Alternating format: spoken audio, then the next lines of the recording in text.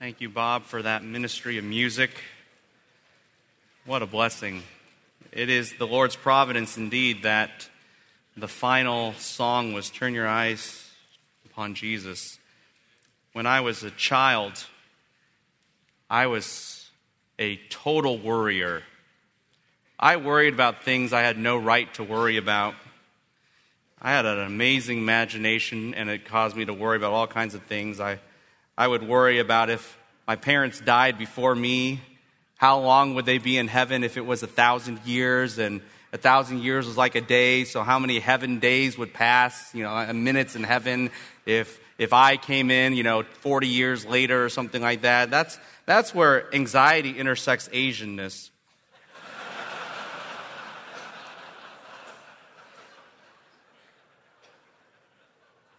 And the only thing that would calm me down was my mother singing that hymn.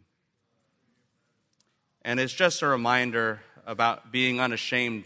Don't be ashamed of the old hymns. Don't be ashamed of songs that carry deep truths, because those are the only songs that soothe the soul. And we need to remember that. That's not my topic for this afternoon. It is an honor, joy, and to be with you. And my prayer is that this whole time you have been strengthened and you are encouraged to always abound still more.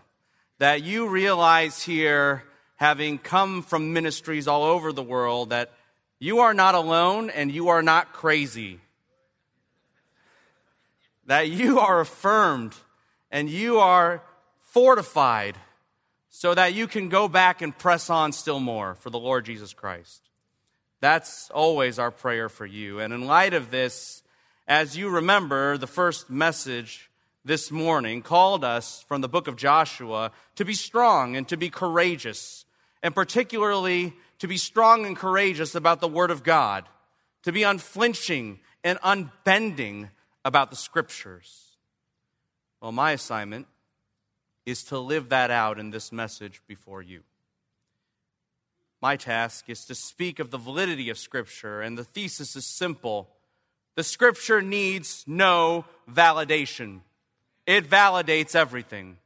That is the thesis, not of this, merely of this message, but of the Bible itself. So will you join with me in prayer as we ask the Lord to bless this time? Our God and Father, I am so thankful for the brothers assembled here, whose hearts are so on display to love you and love the sheep whom you have purchased with your own blood.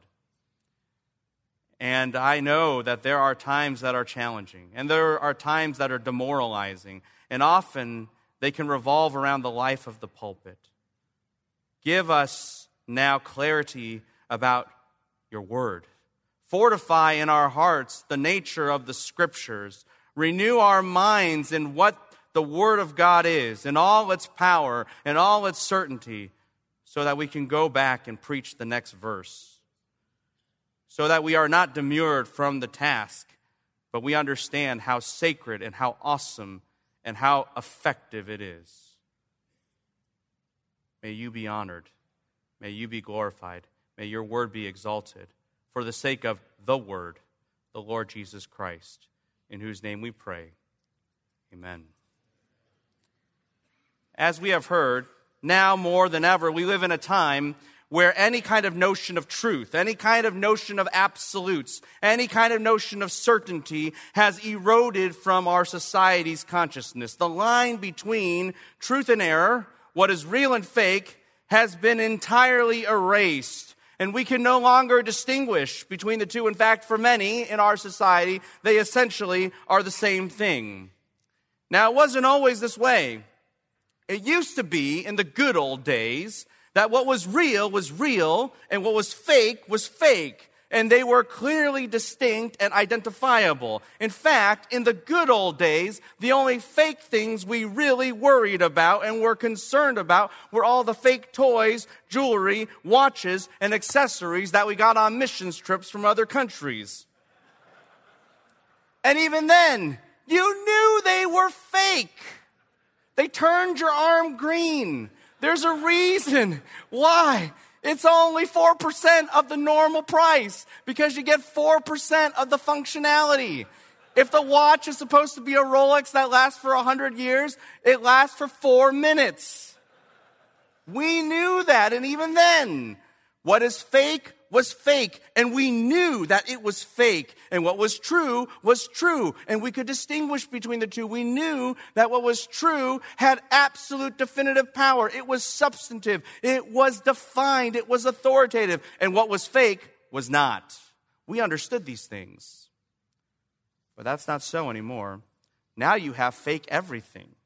You don't just have fake products, you have fake news. You have fake medicine. You have fake science. You have fake history. You have fake authors. You have fake media. You have fake emails known as phishing. You even have deep fakes. And on top of all that, you have fake Amazon reviews. Unbelievable. And so now what everyone has to do is they have to ferret out what is real and what is not. And they have to figure out which one is which and what is fake and what is true. And they have to keep verifying everything. And the result of that is that people just conclude it's impossible to do this. And what is real and what is fake, it makes really no difference whatsoever. Everyone truly has become postmodern in the sense that everything is relative. And that attitude has infiltrated the church. It has infiltrated particularly how we handle Scripture, how we view Scripture. Now, no one comes out, at least no one predominantly comes out and says, I don't believe the Bible's authoritative or absolute. But actions speak louder than words. And people do subtle things that subvert the Scriptures. They say things like this. Well, of course I believe the Scripture is authoritative, but I have some additional definitions and categories that can really help the Bible out. And when you put those categories on it, then it can be able to be preached. So you have to verify the Bible's categories now. You have to verify the Bible's definitions. You have to approve of them. Or they'll say something like this, of course the Bible's authoritative, but who really knows how to interpret it? And it's your interpretation versus my interpretation, and your tribe chooses this one, and my tribe chooses that one. Who knows what it means? And now you're caught in an endless cycle of verification, never able to reach the knowledge of the truth. Or sometimes people say this, of course the Bible's authoritative, except in areas of human sexuality, women's roles in the church, and creation. When it comes to that, well, I don't know if the Bible can really speak on those things. And at that point, you have to approve of what the Bible says for public consumption. In all these instances, no one outright says, yeah, there's no absolute truth, and the Bible's not absolute, but actions speak louder than words. And the church is completely okay with this, because they've been doing this with everything in life, so why not do it with the Word of God?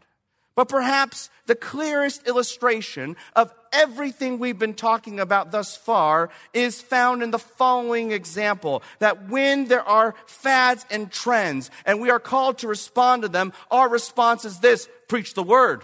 That's what you do. You preach the next verse, because the Word of God is sufficient, because the Word of God is authoritative. And people say, do you want to modify anything in that response? And you think about it and you say, yeah, preach harder. That's what you do. And then, in response to that, people have the strongest objections. They say things like, no, you can't do that. You can't be effective if you do that. You cannot just do that alone. You need to do more. If you want to reach people, you've got to actually add on to that. It just won't work. It's not enough. If you want to be relevant, you need to be, have, or do something more. And at that moment, at that precise moment, let's be clear. At that moment, what people are saying is that there is something outside of the Bible that validates the Bible, that says it's okay, that verifies that it's authoritative. And at that moment, what we are saying is that the Bible's relying on something more powerful, and that there is something more powerful outside of the Bible because the Bible's depending on it for its veracity. At that moment, we are not sola scriptura, we are Scripture as second place. And at that moment, even though we keep saying we are not postmodern, we have become total relativists with the Word of God. So what do we do? What do we do? We need to reestablish and reassert the nature of Scripture. That this book, no one validates it. It needs no validation. It is the absolute truth, and therefore it needs no validation but validates everything. That is the nature of the Word of God. And when we are tempted to deviate from that, or pressure is put on us to move from that, there is a passage we must remember in our own soul. And that is 2 Peter chapter 1, verses 19 through 21. Turn with me there. 2 Peter 1, verses 19 through 21.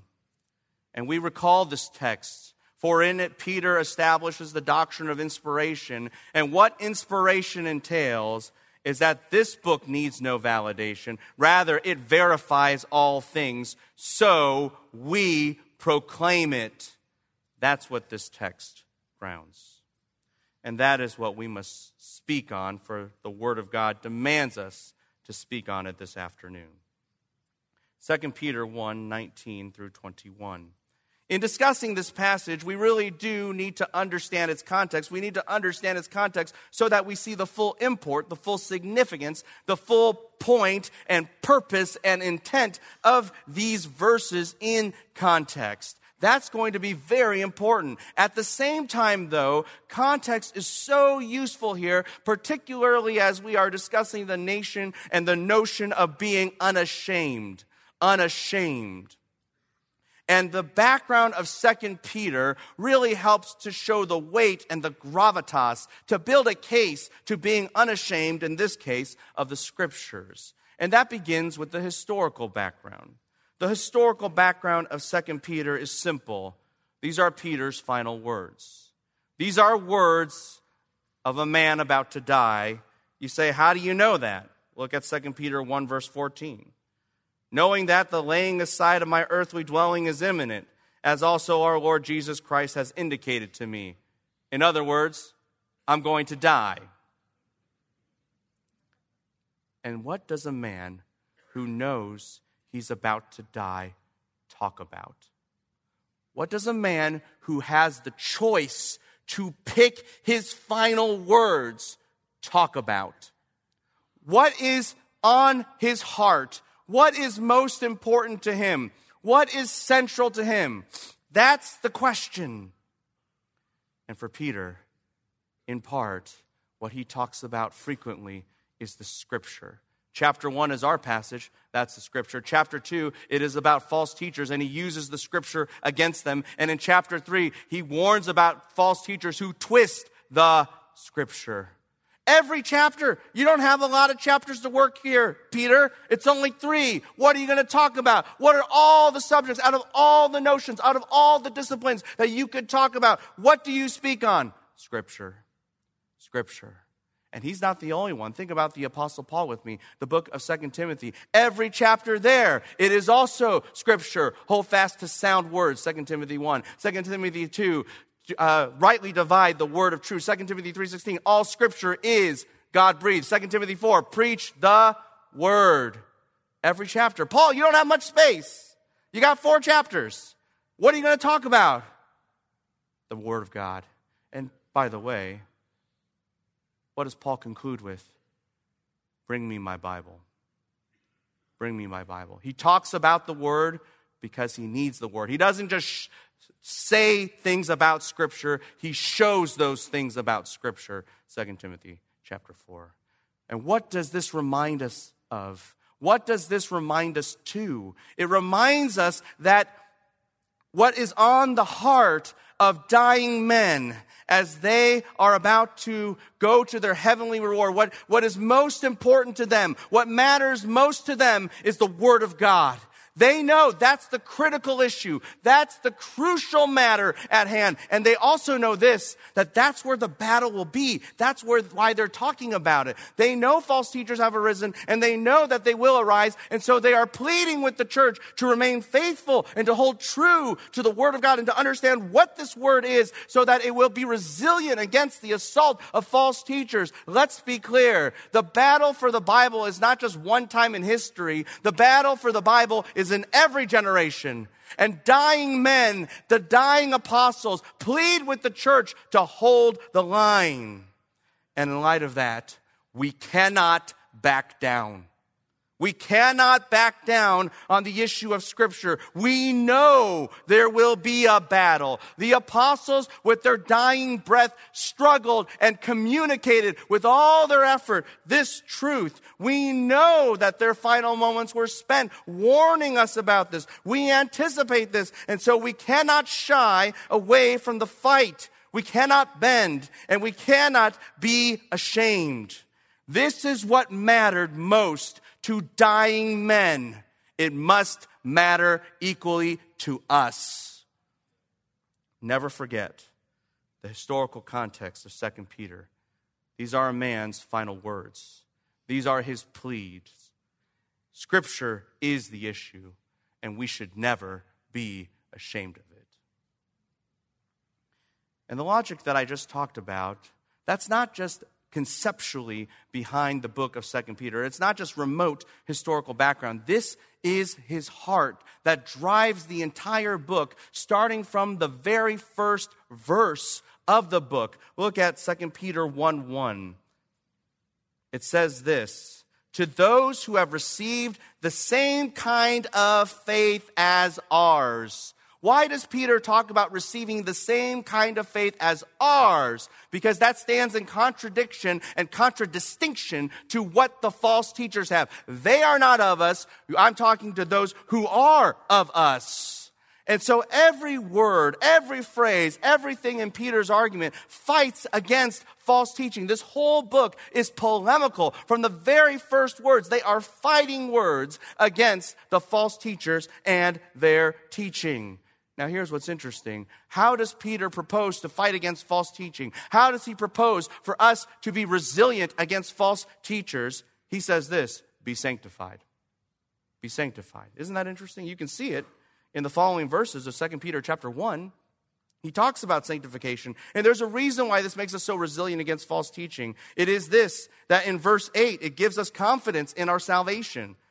And in giving us confidence in our salvation, we won't be disrupted by false teachers. It contrasts also the false teachers themselves. Notice verse 9 of 2 Peter 1. "For in whom these things are not present, that one is blind, being nearsighted, having forgotten the purification from his former sins."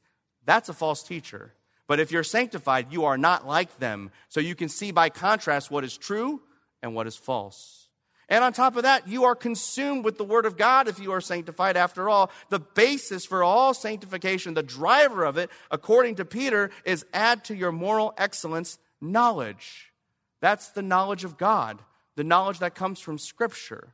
And so, when you are sanctified, you have the knowledge of God that allows you to discern. You have the contrast with the false teachers that allows you not to be deceived. And you are confident in your salvation, so you are not disrupted by the false teachers. If you want to be resilient against false teachers, if you want our people to be resilient against false teaching, promote sanctification. And here's the implication. Since a broad swath of the church is so captured by false teaching, what we have then is a crisis of sanctification in the church. That's what we have. We have a crisis of sanctification in the church. People may have therapy in the church. People may have moralism at best in the church. But what people do not have is scripturally based, Christ-centered, Spirit-driven, Christ-likeness, Christ worship, Christ exaltation, God glorifying sanctification. And that's what we need to give our people every week. That is our calling. And the reason Peter talks about this so much and impresses it with such urgency is because the Word of God is sure. Notice the intro to this section in chapter 1, verse 16. It starts with the word for. This is what drives his discussion and his passion for sanctification, because since sanctification is based upon the Word of God and the Word of God is sure, that just drives all the certainty of why he talks about what he talks about. Sanctification is driven by the certainty of Scripture. Scripture drives us to fight for sanctification. But in the flow of 2 Peter chapter 1, we know that chapter 1 moves to chapter 2, where Peter is going to take down and confront and contend against the false teachers. And so his discussion about Scripture is building up and providing a foundation for that. Scripture does not just show why we fight for sanctification, it shows us why we fight against false teachers.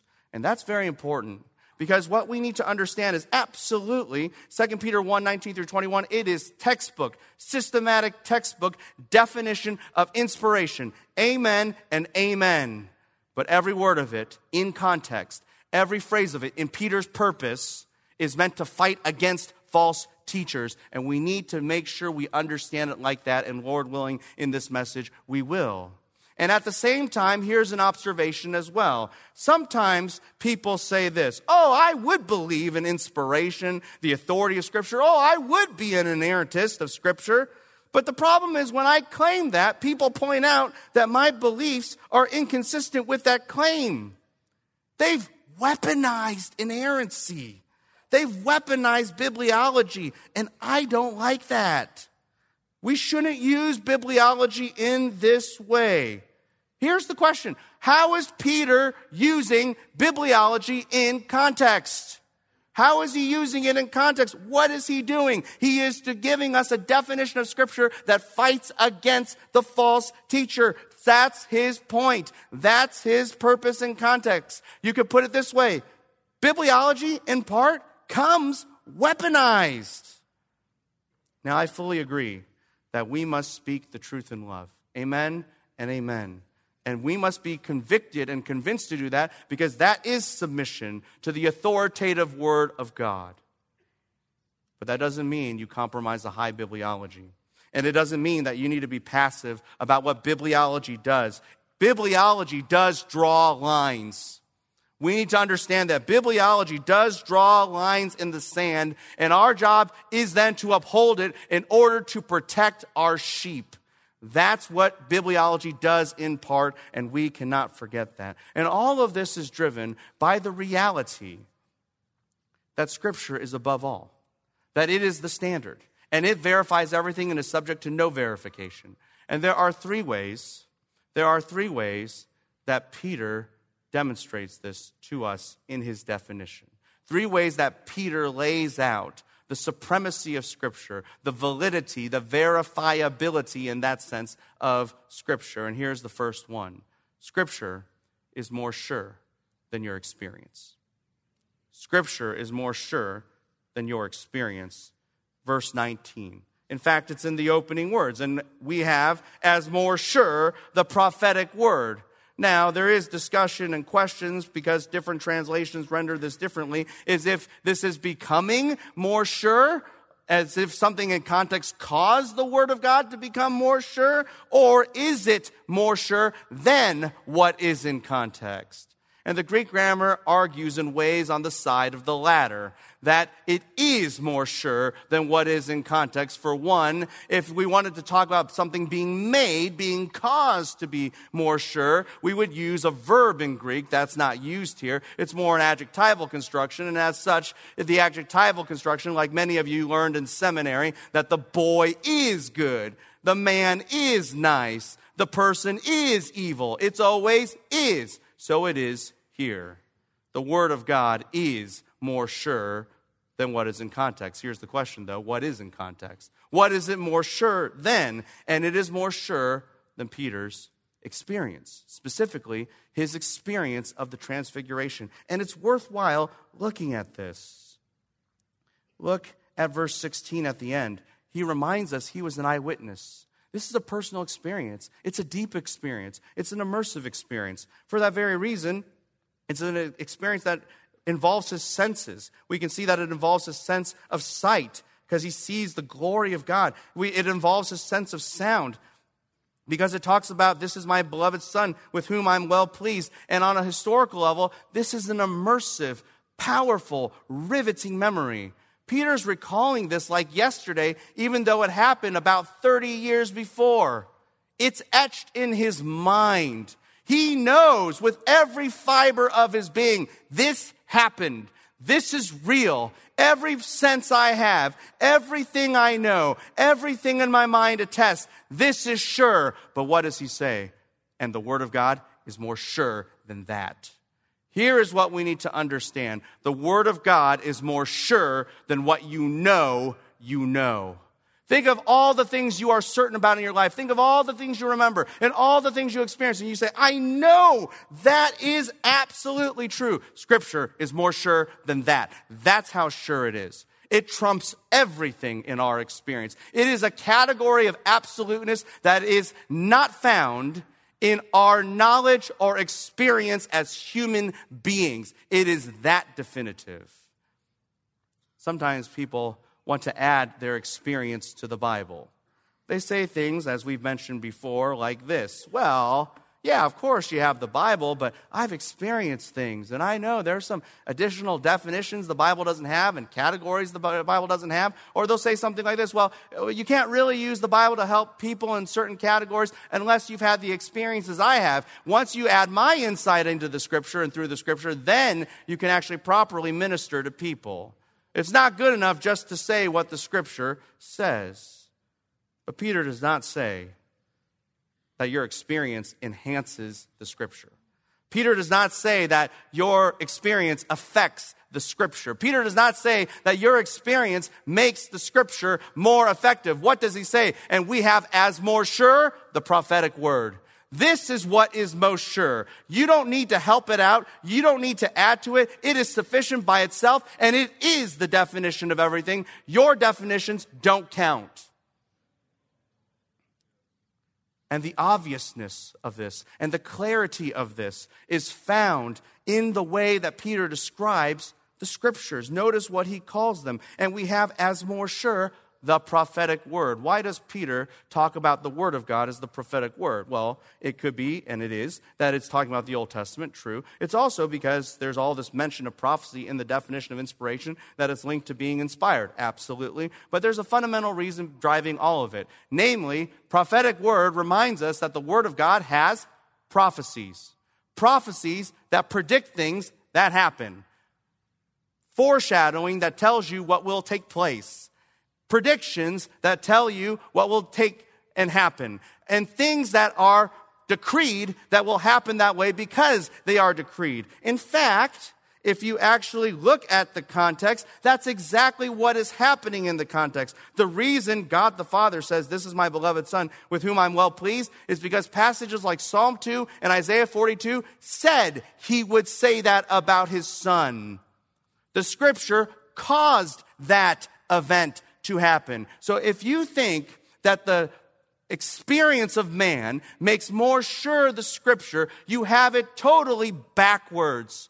Peter reminds us of a fundamental truth. Scripture is the cause of experience. Scripture is why your experience happened. It is actually the determiner of your experience. And therefore, it is absolutely more sure by a different category than your experience. People want to say that experience defines Scripture. Actually, Scripture defines experience. That's what we need to understand. And we don't just say that on a theological level. We say that on a practical level. And that's where Peter takes us. That's where Peter takes us. Notice what he says. To which you do well. To do what? To pay attention. The idea of paying attention is to have fixed focus, to be so concentrated on something, to be consumed with it, and then also to be controlled by it. For this very reason, in 1 Timothy, it's actually used for the notion of drunkenness, because somebody who is so concentrated, so consumed by, and so controlled by alcohol is a drunkard. Here it is inverse, of course, and it is talking about our rigorous focus on the Scripture. Scripture determines your experience. Scripture always has. And Scripture must do so practically. And the intensity of it here is seen in the next phrase, as to a lamp shining in a dark place. If you're in the dark and you're in danger, which is implied by the word dark, you don't just want to take an intuitive leap forward. Why? Because that's how you die. Instead, here's what you do. You stare at the lamp. You stare at the light and see how it illuminates the path, and that determines every step by step by step by step. That is the way we focus on Scripture. We're not enhancing Scripture. We depend on it. We depend on it for our survival. That is what is truly happening. And the Scripture then determines our experience, and it does so sufficiently. It does so sufficiently. Notice how long we cling to Scripture. That tells you how far it'll get you, and in some, it'll get you to the very end. It's totally sufficient. Notice the last phrase, until the day dawns. What is that day? It's the eschatological day, a day that is described, for example, in Zechariah 12 through 14, which repeatedly uses in that day, in that day, in that day. It describes when Christ returns, and Israel is delivered, and enemies are destroyed, and the world is restored, and all the promises are fulfilled, and all things are made right and beautiful in this world. Scripture will get you there. Scripture will get you home. In fact, Scripture is so determinative of your experience, it actually determines your destiny. That's what Peter reminds us here. And it's not just on the outside, it's on the inside. It's on the inside. Notice the last phrase, and the morning star arises in your heart. The morning star refers to the Lord Jesus Christ, cross-reference Numbers 24. The language of arising is Christ's eschatological activity seen in Malachi chapter 4. And where is Christ's eschatological activity that Peter's focusing on? What does the phrase say? The morning star arises in your hearts. This is the moment when you have the most intimate relationship with the Lord Jesus Christ. Because he's not just outside of you, he's in you, and he's in you in a way that he's never been in you before. The Word of God will get you home, not only on things outside, but on things inside. The Word of God will define and determine your experience, not only external to you, but internal to you. If it does that, and since it does that, it is the determiner of your experience. Some people think that experience determines the Bible. Here's what the truth of the matter is. Scripture is the determining factor of your experience from beginning to end. And what that illustrates is that, of course, then, the Scripture is more sure than your experience. And in a culture where we think we know our stuff and we're so smart, what we need to remind ourselves is this: we're not smart. What does the analogy of Scripture say? We are in the dark place. We think we're so erudite. We think we're so illuminated. Where are we? We're in the dark. We're clueless. We're hopeless. We're exactly what Job 12 and Acts 17 say. We're groping around the dark trying to find it, and we never can find it. How do we ever think that our experience, when we're so clueless, could be added on to the Word of God? That's hubris. What is the Scripture? It is the light. It is what illumines, and you cling to it. And in a culture that thinks our experience is something, what we must be crystal clear on is that our experience is nothing, and the Word of God is everything, and you cling to it because that's the only way you survive. Scripture is more sure than your experience. Scripture is also more sure, second of all, than your explanations. Scripture is more sure than your explanations. And we see this in verse 20. Verse 20. With the opening phrase, know this first of all, that actually modifies the word, technically speaking, pay attention in the previous verse. This is the impetus. This is the driving factor. This is what helps us frame correctly how we can properly pay attention and handle the Word of God.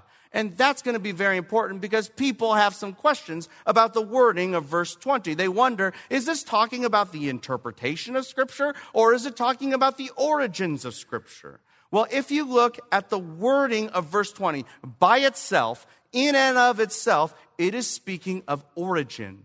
It is speaking of origin. It speaks of it exhaustively. Know this first of all, that no prophecy of Scripture, every claim, every prophetic utterance, every divine revelation and all its claims and all of its assertions and all of its details and all of its words and phrases and paragraphs and everything about Scripture, that's what it's talking about relative to its origins. And indeed, it is about origins. Notice the next phrase, comes by.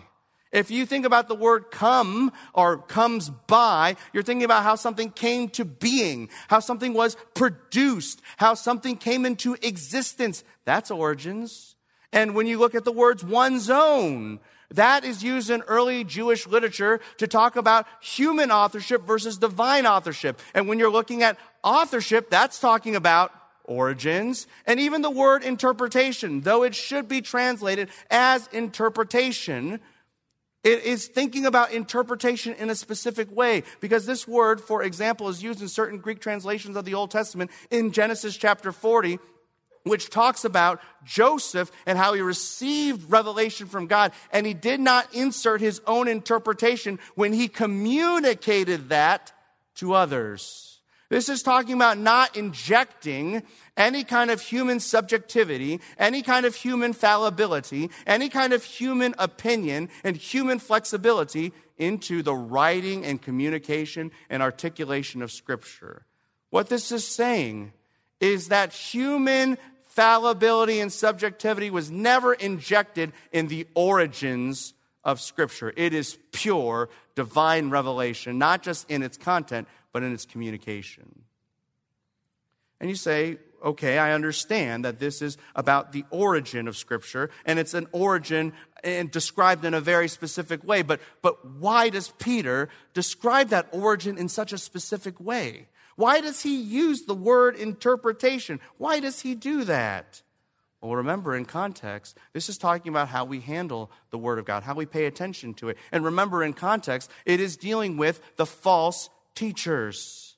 And so the logic is simple. You could put it this way. The way the Scriptures have been is the way they will always be.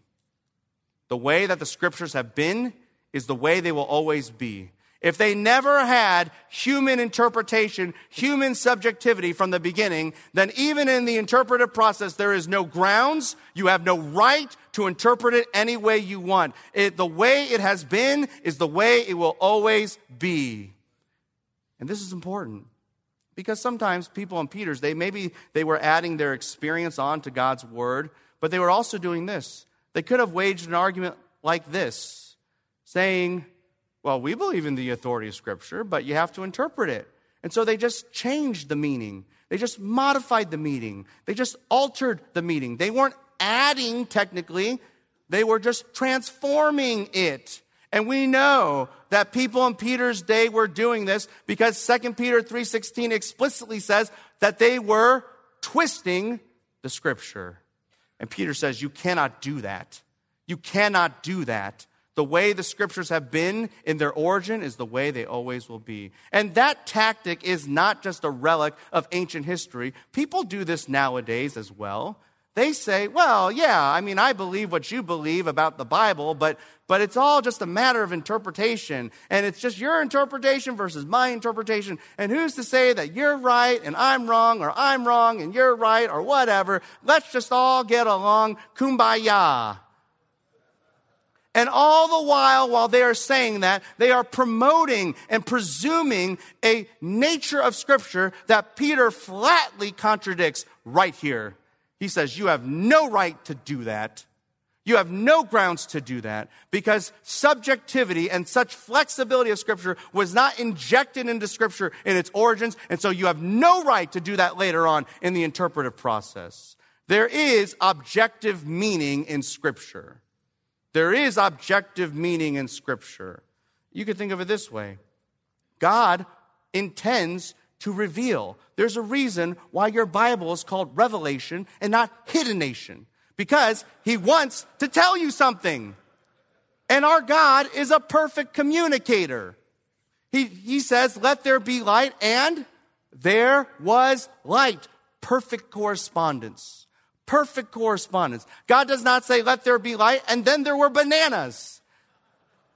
You don't have miscommunication with God. And God, by how he ordained inspiration, as this text attests, and as other texts like 2 Timothy 3:16 attest, he does that perfectly down to the word. There's no miscommunication here. There is objective meaning. Do we always hit it? No, but that doesn't mean it doesn't exist.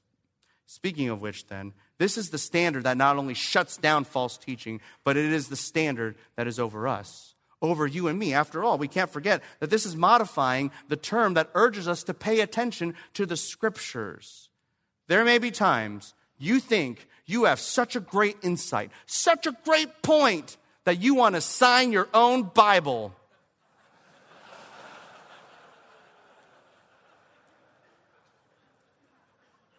But if you twisted the Scriptures to get there, you've done no one any favors. We have no right, brothers, to use this book any which way we want. We have no grounds to do so because the way the book was written is the way the book is. And no human interpretation was involved from the beginning, so there is none there and none to the end. Scripture is not an illustration for your agenda. Scripture is not an illustration for your sophisticated point. And Scripture is certainly not some experimental playground where you can just play around and try to figure out your lofty ideas to wow people. Scripture is none of those things. We have no right to do that with Scripture. Rather, we have a hermeneutic of surrender. We have a hermeneutic of surrender.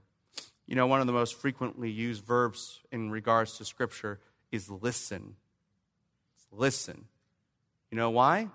Think about how you handle children. How do I know that my kids are listening to me? Simple. Their mouths are not moving. Brothers, we need to stop moving our mouths when we come to the Scripture. It's not our voice. You listen. God speaks. That's it. We have a hermeneutic of surrender because we have no right to handle Scripture any which way we want. It is of no human interpretation from its beginning. It is of no human interpretation then of its end. It is more sure than our explanations. Contrary to false teachers who think their explanations stand apart from Scripture, Scripture stands in judgment of every explanation. Scripture is more sure than our explanation. Well, since Scripture is more sure than our experience and Scripture is more sure than our explanations, there is a final point, which is really the conclusion of it all, and that is Scripture is more sure than everything.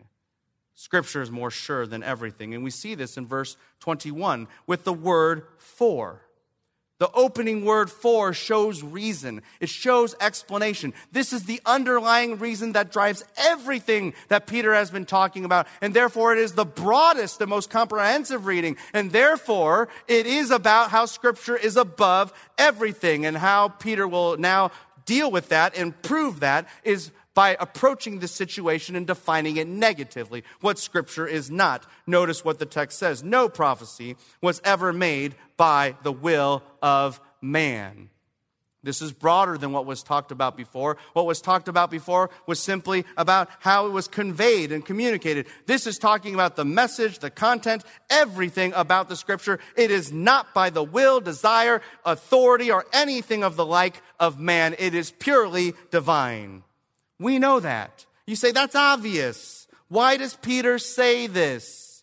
Well, because in context, Peter has talked about how people will use their experience to add to the Word of God. That was in the first point. And in the second point, we learned how people can often twist and modify and change the Scripture. So you have addition and you have modification. Well, what's the last thing you can do? You can take away from Scripture. How would you take away from Scripture? You would demote it so that it's just a human opinion and you can get rid of it. People were doing this presumably in Peter's day. People were doing this in the days of the early church with the Ebionites and with the Marcionites. And people are even doing it today. They talk about unhitched from the Old Testament, unhitched from the New Testament, unhitched from 66 ancient books. They talk about these kinds of things. They do it when they ignore what Scripture says in direct contradiction to their views. And they do it with these kinds of words. This is my favorite example. And they say, well, You can't just, we don't want the words of Paul. What we really need to care about are the words of Jesus. At that moment, I'd like to ask a question. Namely, who sent Paul? Who's the guy that commissioned him? Who's the one in Acts 9 that says, this one will bear my name to the Gentiles? Who's the one that said that? Sunday school answer, Jesus. So you can't pit the words of Jesus against Paul. You simply cannot do that unless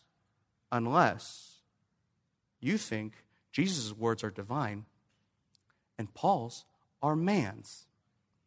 And at that moment, you have fallen right into the crosshairs of what Peter is talking about in this final verse. No prophecy was ever made by the will of man. And with that, Peter has shown you cannot add to the Scripture, you cannot modify the Scripture, you cannot take away the Scripture. The Scripture is unalterable, it is inviolable, it is absolute, it is above everything and subject to nothing. And that is where Peter is leading us and pressing us as he now transitions from a negative definition to a positive definition. Consider the authorship of Scripture.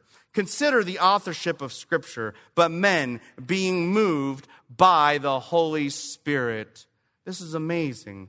The idea of being moved is the idea of being carried. Often people refer to Acts 27 as the winds carrying a ship with its sails. This is perfect guidance, perfect leading, perfect superintendence, so that whatever man said is exactly what God said, word for word. It's astounding. Astounding.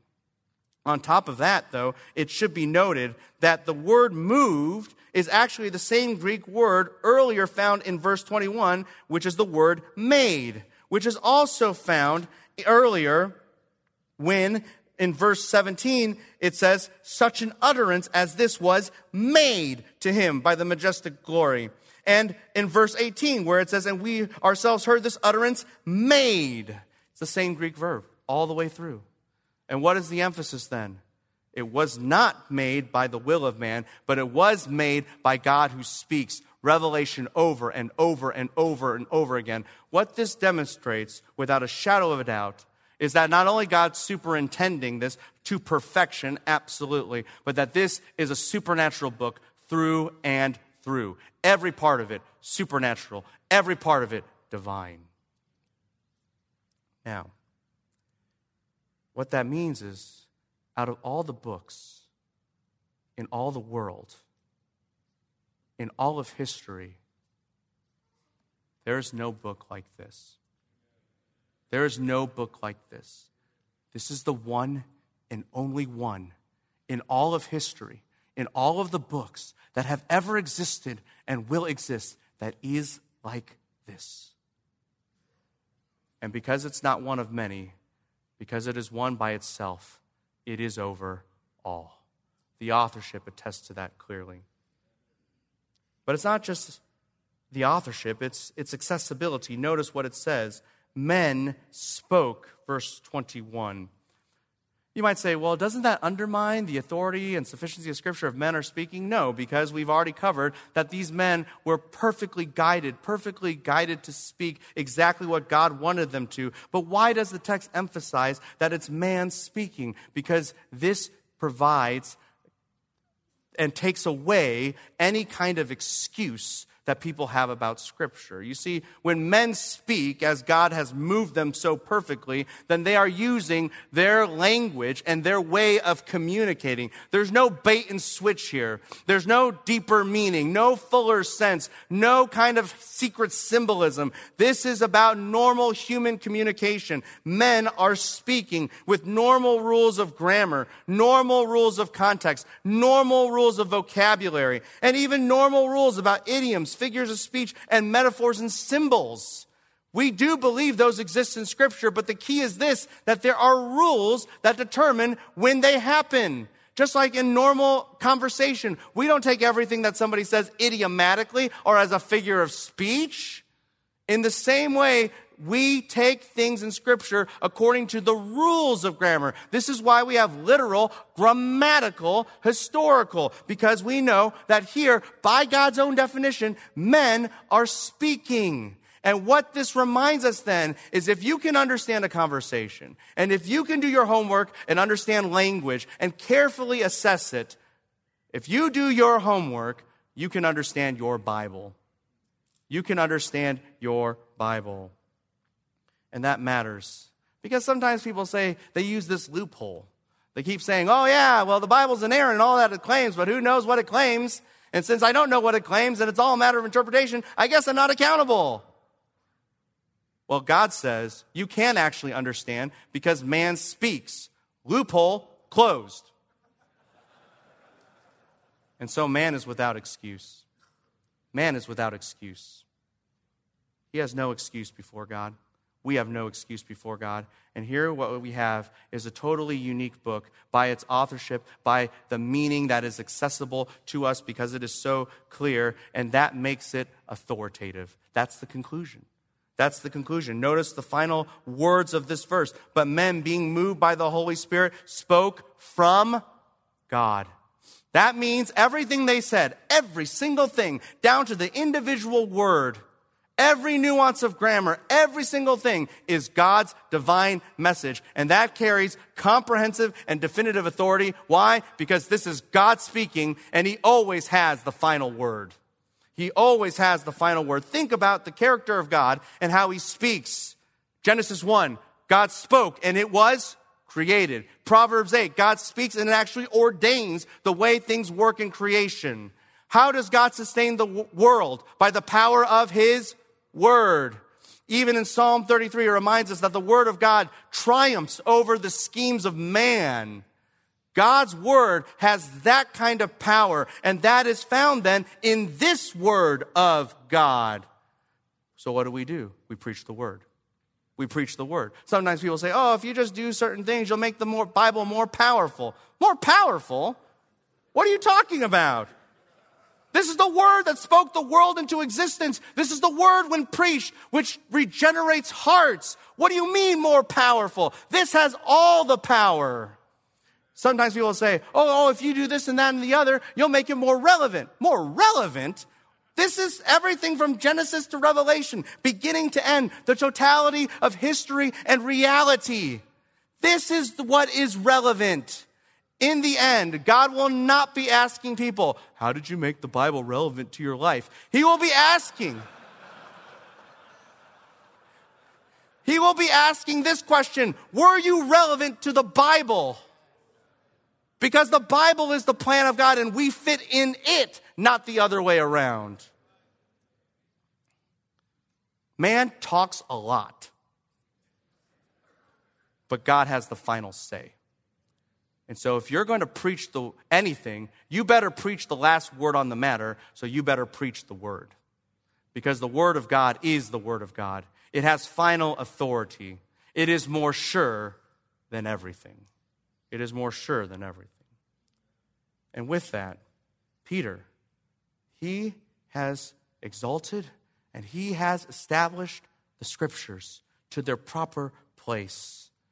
He has shown us that this book, it does not need our validation. Rather, it validates everything. Why? Because it is more sure than your experience, more sure than your explanation, and more sure than everything. You can't add to it, you can't modify it, you can't subtract from it. It is the unalterable, inviolable Word of God over all things, subject to none. So what do? We preach the word in season and out of season, unashamed. And when someone comes up to you and says, but I think you need some of my experience. You need some things to add on to the word of God, some new definitions that have come out, some new categories to layer on top. We remind them the word of God is more sure than your experience. Preach the word. And we say, when some scholars come and say, but I don't really know if you can really know what the scripture says, and how do you know your interpretation is right and my interpretation is right? It's all just a mixed up muddle of ambiguity. We remind them, the word of God is more sure than your explanation. That the word of God never had that subjectivity to begin with, and so it never has it to the end. Preach the word. And when skeptics come and say, I don't think the Bible can speak to this, that, or the other, we remind them, the word of God is God's word. Therefore, Therefore, it has his authority. Therefore, it is the final say on the matter. It is more sure than everything. Preach the word. Preach the word in season and out of season, unashamed. And may it be that we do with ourselves and with our people exactly what Peter says here. 2 Peter 1:19. Pay attention to this word as to a lamp shining in the dark place until the day dawns and the morning star arises in your heart. Brothers, this word will get us home. This word will get our people home. And may we be those who cling to it until God fulfills all things and fulfills all things in us. Shall we pray? Our God and Father, thank you for giving us your word. We don't deserve it. You didn't have to give it. But this is our security, our light in the dark place. And in a society and in a world and even a Christian culture that is skeptical, make us all the more ready to urge our people and urge our own hearts to cling to this book and to preach your word. And may it be, as your word always will be, may this bring us home. In your name we pray. Amen.